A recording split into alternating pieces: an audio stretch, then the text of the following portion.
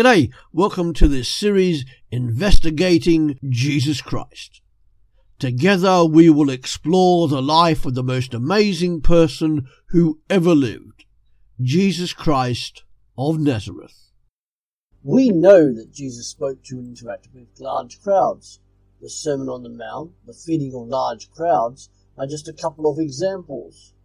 But we also have records of his encounters with individuals and their reaction to him. People who we talk to about Jesus often have three reactions: rejection, either in sorrow or in anger. They leave with more to think about. And thirdly, they have acceptance of him.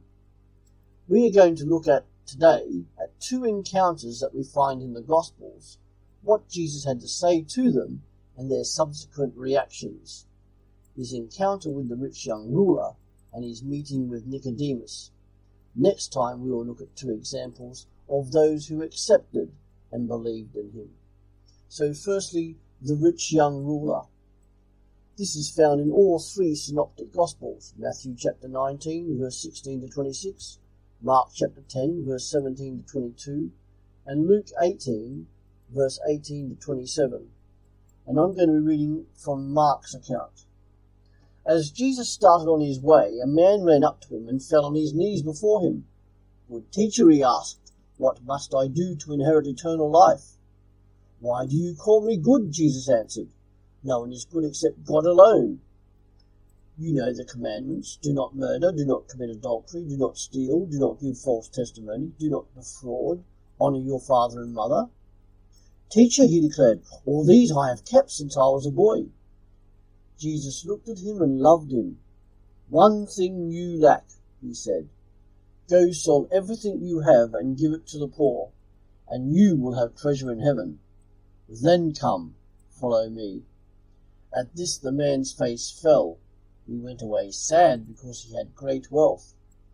Jesus looked around and said to his disciples, "How hard it is for the rich to enter the kingdom of God." As I have said, this story is in all three synoptic Gospels, Matthew, Mark and Luke. Luke describes him as a wealthy ruler. Matthew describes him as a young man. And here in Mark's account, he is simply a man. Put all together, that makes him a rich young ruler.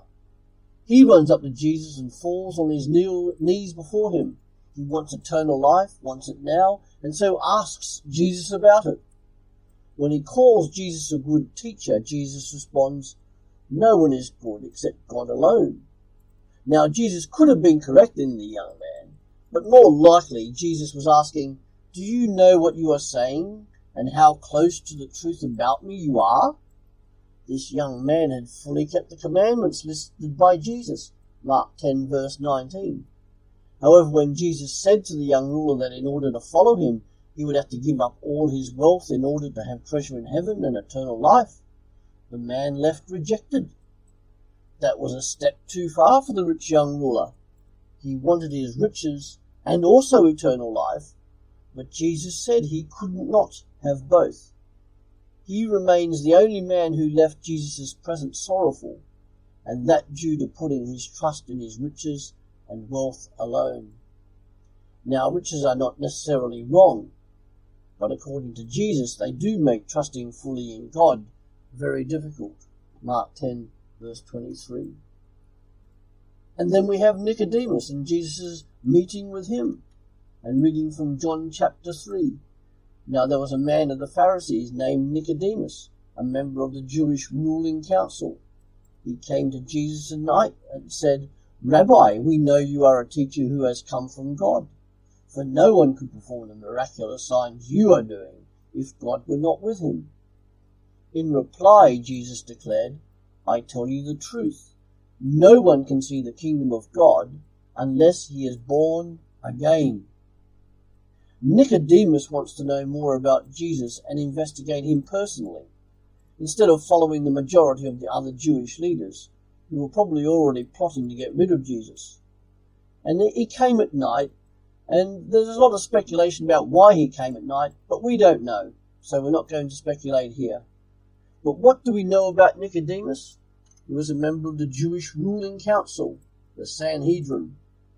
He was a leading teacher and learned scholar of the scriptures, and some people say he was the prime teacher of Israel at the time. And from other sources we know he may well have been from a family of wealthy landowners. And we know later on in the Gospels, from John chapter 7, that he protested against Jesus' condemnation without a trial. And that later in John chapter 19, verses 39 to 40, with Joseph of Arimathea, they took gifts in order to anoint Jesus' body. And Nicodemus was probably one of the many Jews looking for a kingdom of God based around a political Messiah, hence him admitting that due to his miraculous signs, Jesus must have been from God. They wanted a Messiah who was a political leader, who would lead Israel to be a shining light for the whole world to come to Jerusalem and worship the one true living God in the temple. However, Jesus corrects Nicodemus and says that it is not through a new Israel that God's kingdom will be seen, but by being born again. And this phrase, born again, Jesus repeats 3 times in the conversation. And what does born again mean? It is not a physical rebirth, and nor is it merely a turning over a new leaf, as many people think. It is not baptism, because Jesus has not instituted baptism yet. What it is the new covenant which Nicodemus should have known about as Israel's teacher. And that's in Jeremiah 31 and also in Ezekiel 36. It is being born with water and spirit, cleansed of sin by living water, and indwelt with the Holy Spirit. It is being born from above, which is looking to the one who has come down from heaven.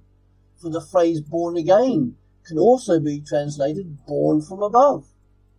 It is looking to Jesus and trusting in him, just as the ancient Israelites were saved by looking at the bronze snake in Numbers chapter 21. It is on an individual basis, just as physical birth is. And nobody knows the date and time of their own physical birth unless they are told by somebody. And Jesus seemed astonished that Nicodemus didn't already know this, seeing as he was a highly educated and learned teacher of the law. And so there we have 2 different reactions to Jesus. The rich young ruler who left full of sorrow, and the Jewish leader who left with more to think about regarding who this Jesus was. In each encounter, Jesus is remarkably comfortable with both of them. He looked with a look of love at the rich young ruler, Mark 10 verse 21, and his love surrounded both the rich young ruler and Nicodemus, just as his love surrounds all people today. His message of salvation through him alone is for everybody of all time. That's it for this week. Next week we continue looking at who Jesus said that he was. And come back every day to Partakers Podcasts to learn more about how you can live as a disciple of Jesus Christ in the 21st century. See you later.